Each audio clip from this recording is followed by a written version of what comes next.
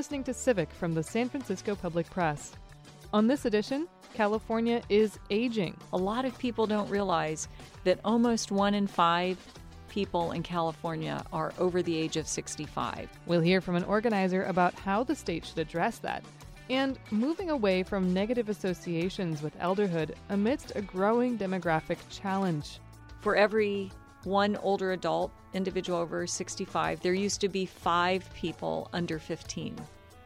Now that number is almost 1 to 1. I'm Laura Wennes, and this is Civic.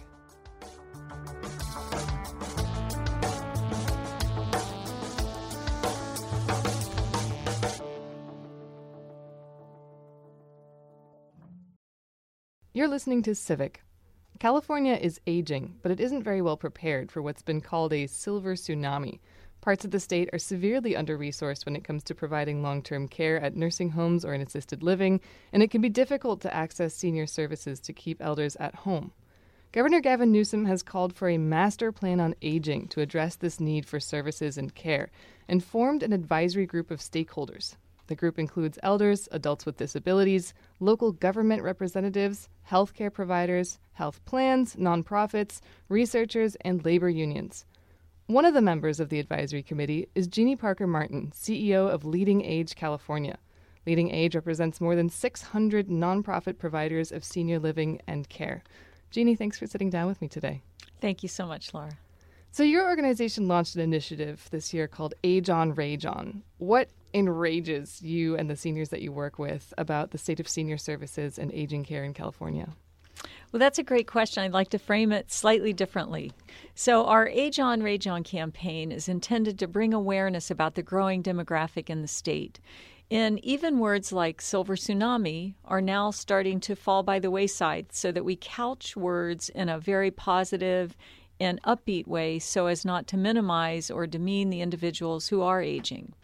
So in our campaign, we're looking at older adults in the state, and we've targeted several major cities, of which all of us would know. San Francisco as one of the major cities in the state, one of the largest population bases, Sacramento, San Diego, Los Angeles, and the Central Valley area.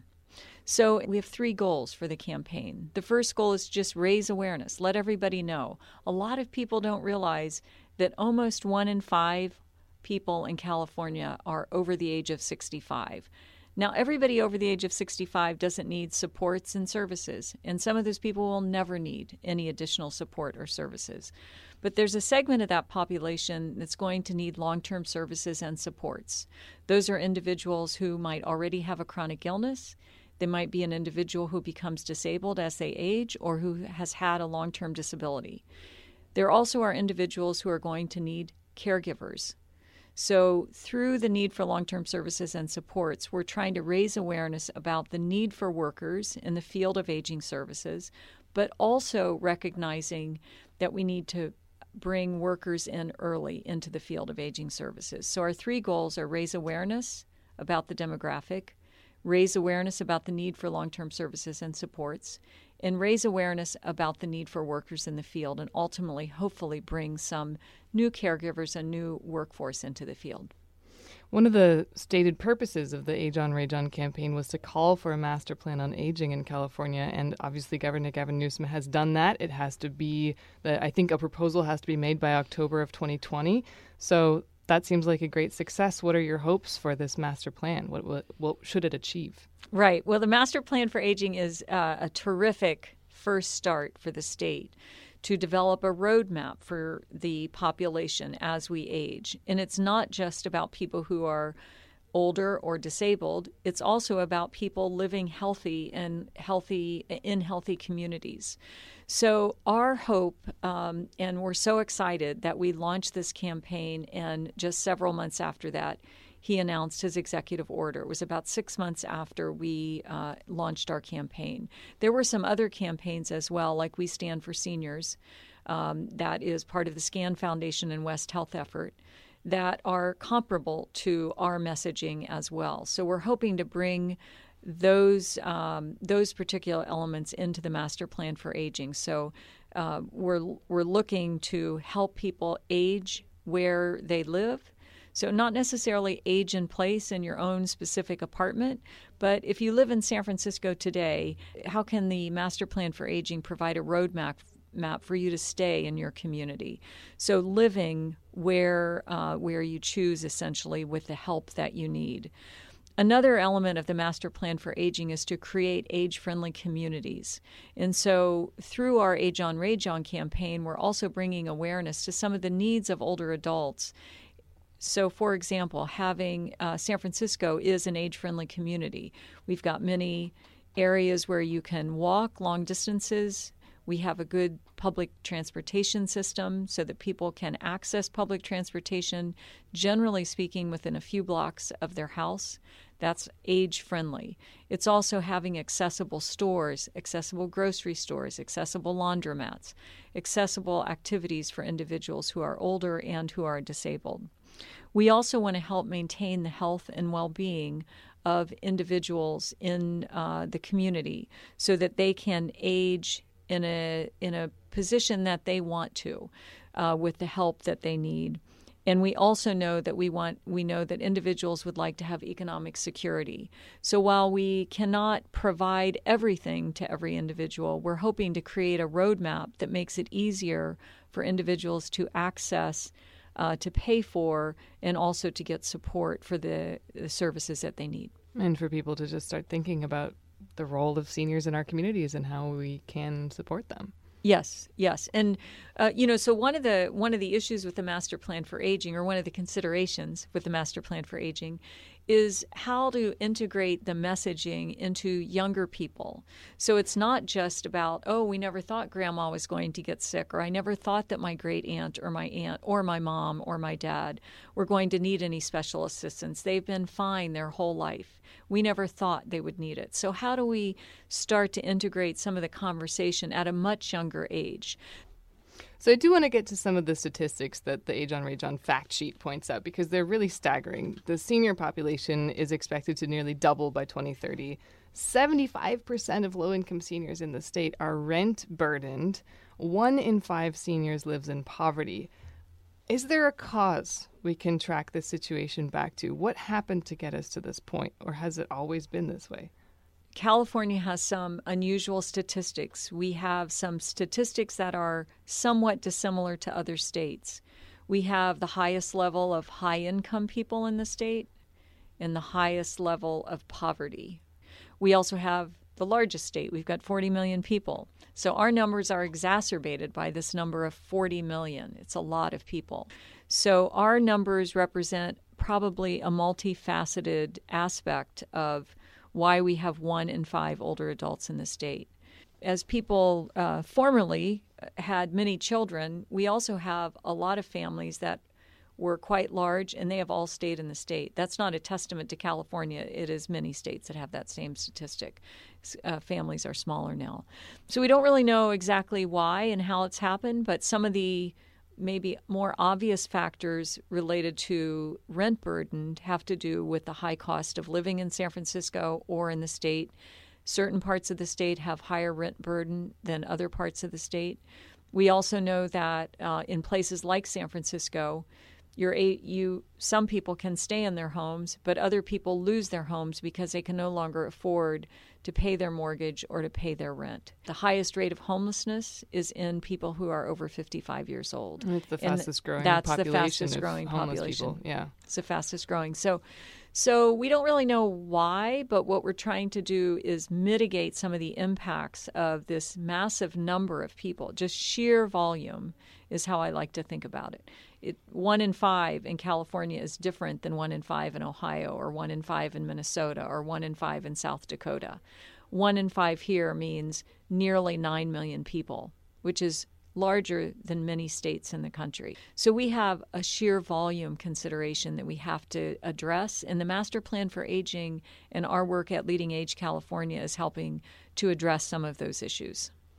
I've reported before on the difficulties in accessing nursing home care, especially long-term nursing care in the Bay Area. And one thing that I feel I wasn't able to dig into enough was the close link to San Francisco's, and it's probably fair to say California's, housing crisis, like you just pointed out. About 19% of San Francisco's population is over 65 years old, and by 2050, that's expected to jump to 31%. And nearly 70% of low-income seniors in this city are rent-burdened. We already talked about the state where it's even higher. And so I'm wondering how we tease that connection out more in the conversation about aging. I mean, it just seems to me like the housing crisis is something we think about a lot, but we don't think about how it hits this community particularly hard. It hits this community, meaning older adults, Yes. particularly hard. Because as an individual ages, they might do quite well in their own home for a long time. And as I described earlier, at some point in time, they might have a disability or some chronic illness that prevents them from staying in their own home or staying in their own home without services. So if you have a family member who lives nearby, that family member may be providing services, or you may be able to afford, some people can afford to have a home care aide or some other services in their own home. That's the minority of individuals, however. So for those people who can't afford, they're staying in their own home and paying for services. One of the opportunities with the Master Plan for Aging is to begin to think about a long-term services and support financing mechanism. For some people who might be able to stay in their home or in a congregate setting, which here in San Francisco we're fortunate to have several examples of major senior affordable housing communities throughout the city, and those are continuing to be built here in San Francisco. San Francisco and the entire Bay Area, however, and California has very high cost for building or renovation. So that's an impact of having enough housing that's affordable for older adults or younger adults, actually, or anyone. So as we think about it, we can think about how to continue to have legislation and policies that support people living in congregate or senior affordable housing with services, so that bringing in the services to a congregate setting is for the state more affordable than having one individual come to your home or to my home as we need services. That is not going to work in all situations, and so it's not a solution for everyone, but it will be a solution for some of the people where housing with services will be an important element of success or of support in the future. The other comment that I just like to make about nursing homes, and you mentioned that, the high cost of living, the high cost of renovation, the high cost of renovating and supporting regulations to provide the appropriate environment as well as care is challenging in high-cost areas. Cost of construction is high, so that's an impact. The cost of workers is high, so that's an impact. And the workers that work in nursing homes generally are at kind of a minimum wage threshold. They might be above minimum wage, but they're in a lower wage capacity. So they can't live in the city because they may not have enough money or housing, and so it's hard to attract workers. So you've got this multifaceted impact of high cost, not enough workers who can stay nearby or who can afford to live nearby. They may be able to come from long distances, but at the same time, they're not actually able to live nearby as easily as they might have in the past. So these multifaceted problems. Yeah, I really want to talk more about the issue of labor. According to your fact sheet, we'll be needing a lot more caregivers to keep up with the need for care. And also, this one really threw me. The average annual cost of employing a home health care aide is nearly $60,000. And that cost is expected to nearly double in the next 20 years. And I think this is where everyone, regardless of their age, starts paying attention, because it wakes us up to the reality that we can't afford this on an individual basis, whether it's care for our parents, for ourselves, our loved ones. What are we going to do? And that's not to mention the cost of assisted living or a nursing home, which can be twice that in the Bay Area. So can you talk more about that shortage of labor? Is this a statewide phenomenon? what's going to happen with this? Is there some way to address this? How do we attract people into this field? Mm-hmm. The shortage of labor is not just a aging services issue. Just as we have this older adult population that's accelerating, we have a younger adult population that's staying flat. So in the past, the statistics are something like 1 in 5, for every one older adult individual over 65, there used to be 5 people under 15. Now that number is almost 1 to 1. Oh, wow. So when you think about this aging population and what we used to have, so my family's an example. There were 7 of us. I have 3 kids versus the 7 that my parents had. So across my husband and my family together, we had 12 people that could take care of our parents if they needed assistance, or our siblings if they needed assistance. That number has really dramatically changed. That's a huge impact for all kinds of workers, not just workers in aging services.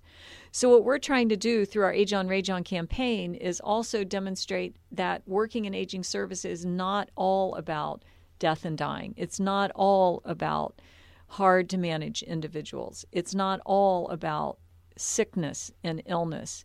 It's really about supporting individuals living at a time in their life when they are facing challenges, and also at a time in their life when they can continue to live with high quality.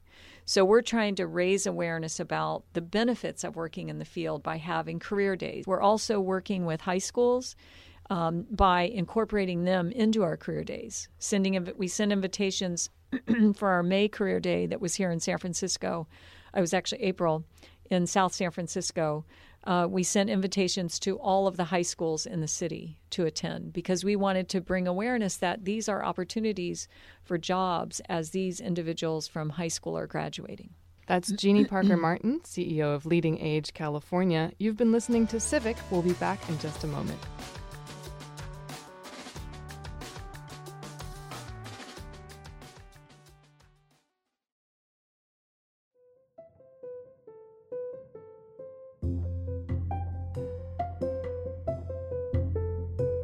KSFP would like to thank the awesome, forward-thinking institutional supporters of the San Francisco Public Press, including the San Francisco Foundation, the James Irvine Foundation, the Riva and David Logan Foundation, Craig Newmark Philanthropies, the Jonathan Logan Family Foundation, the Ethics and Excellence in Journalism Foundation, the Fund for Nonprofit News at the Miami Foundation, the Fund for Investigative Journalism, the California Endowment, the Center for Cultural Innovation, the Institute for Nonprofit News, and the local independent online news publishers. This is KSFP LP San Francisco, 102.5 FM.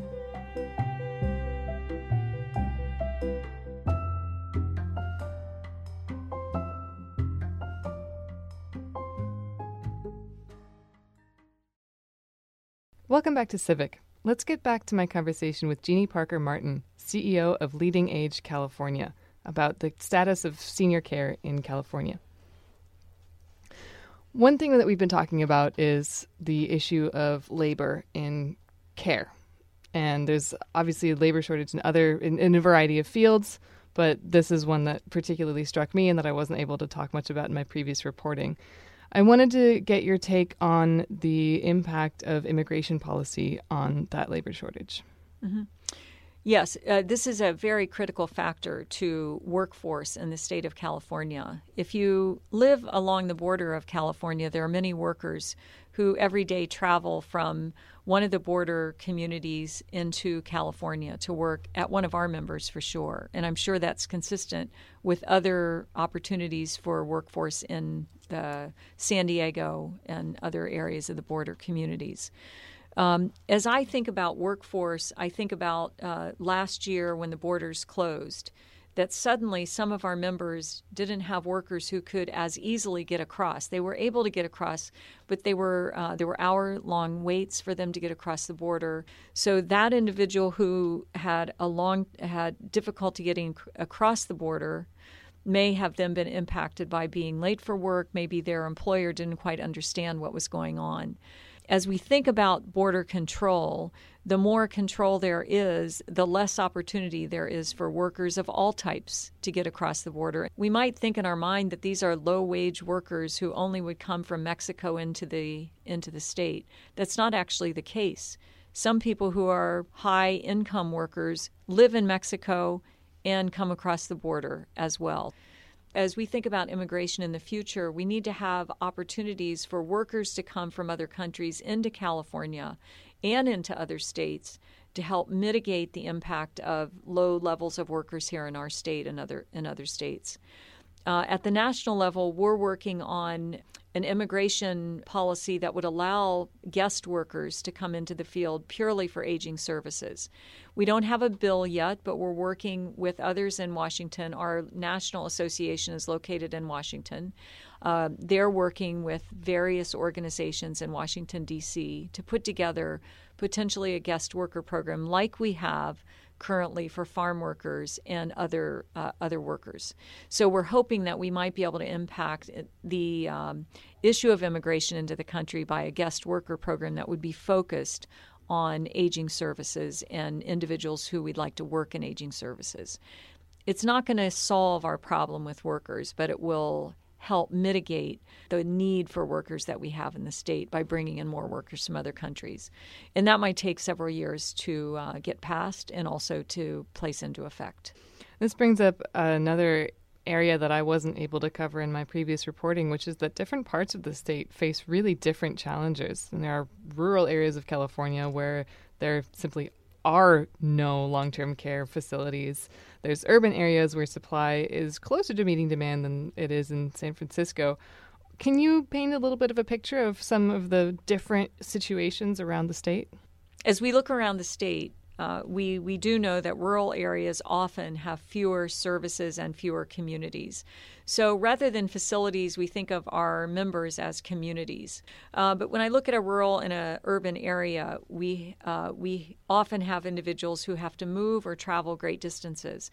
And there's probably not going to be a big change in the number of communities in rural areas because there's not as much population, and it's harder to build, it's harder to attract workers, and it's also harder to fill some communities if they're in more rural areas, although those rural areas that exist usually have high occupancy.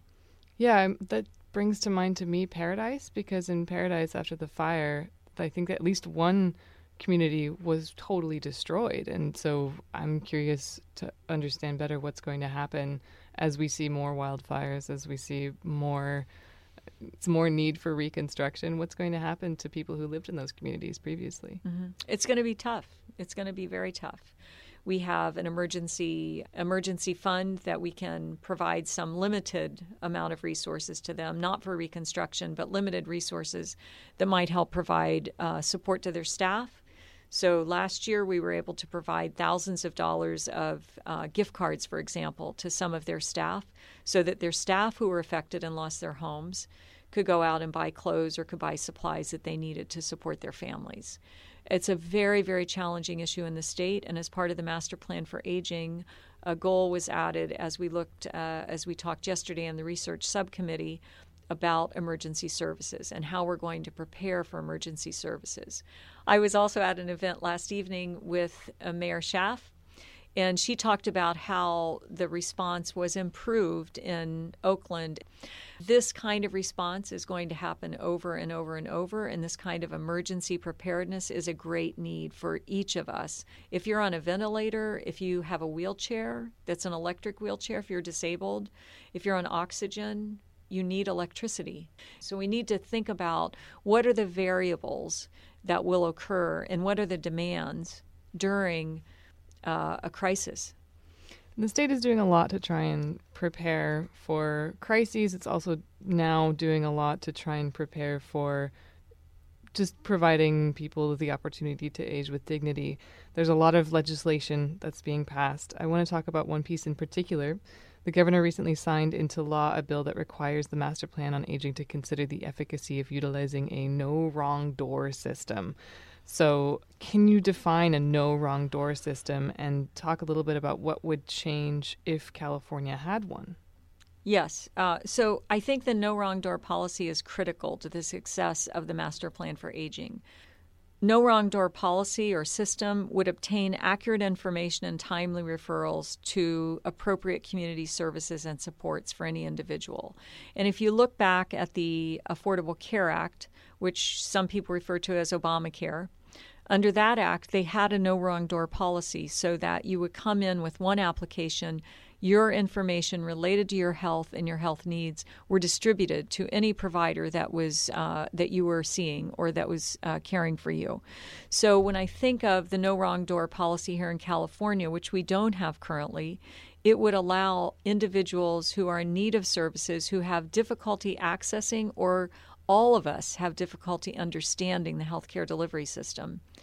It would allow better information to be shared about your own care needs and more and faster access to care then, and perhaps prevention of other illnesses or other disabilities that might occur if you didn't have faster access. So the idea is that rather than having to fill out a bunch of different applications and send your information to many different providers, there's no wrong door for you to go through. It's streamlining the access to services. Is that about right? That's absolutely correct, yes. So right now, what is the situation now, and what would change? Is there an example you could name of a situation somebody might find themselves in that would be different if we had a no wrong door policy? Let's say you fell and broke your hip and you went to San Francisco General. That information is not required to go back to your care provider that might be your primary care physician, or it might not go to your caregiver who comes to your home every day because you're already in a challenge situation of some type or another. Or it might not go back to the community that you live in because there's no requirement to do that. Under a no wrong door policy, the information would be shared in a more efficient and appropriate way so that every provider in your care delivery network would have that information quickly so they could respond to new needs that you might have. We've covered a lot of ground. I think we're running out of time, but I want to give you a chance to bring up anything that I didn't specifically ask you about that you want to get the word out about or that you think is an important issue that we haven't addressed. I think now in California, as we focus this aging demographic that we have, 1 in 5 individuals over 65, the number doubling to nearly 9 million by 2030. It will double again by 2050. We think of these numbers, it's going to be an enormous impact on our state. So the demand for affordable housing, care that's accessible and affordable, and also reduces disparities, and services for individuals across the spectrum of aging is going to be essential for our state to thrive in the future. So when I think about Age On, Rage On, our campaign that is helping to raise awareness about these issues, we hope that every listener will go to ageonrageon.com and take the pledge.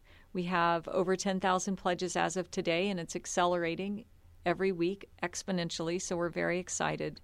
And so that we can continue to message our legislature and our policymakers to make the right decisions so that we aren't impacted negatively about their choices because they were uninformed.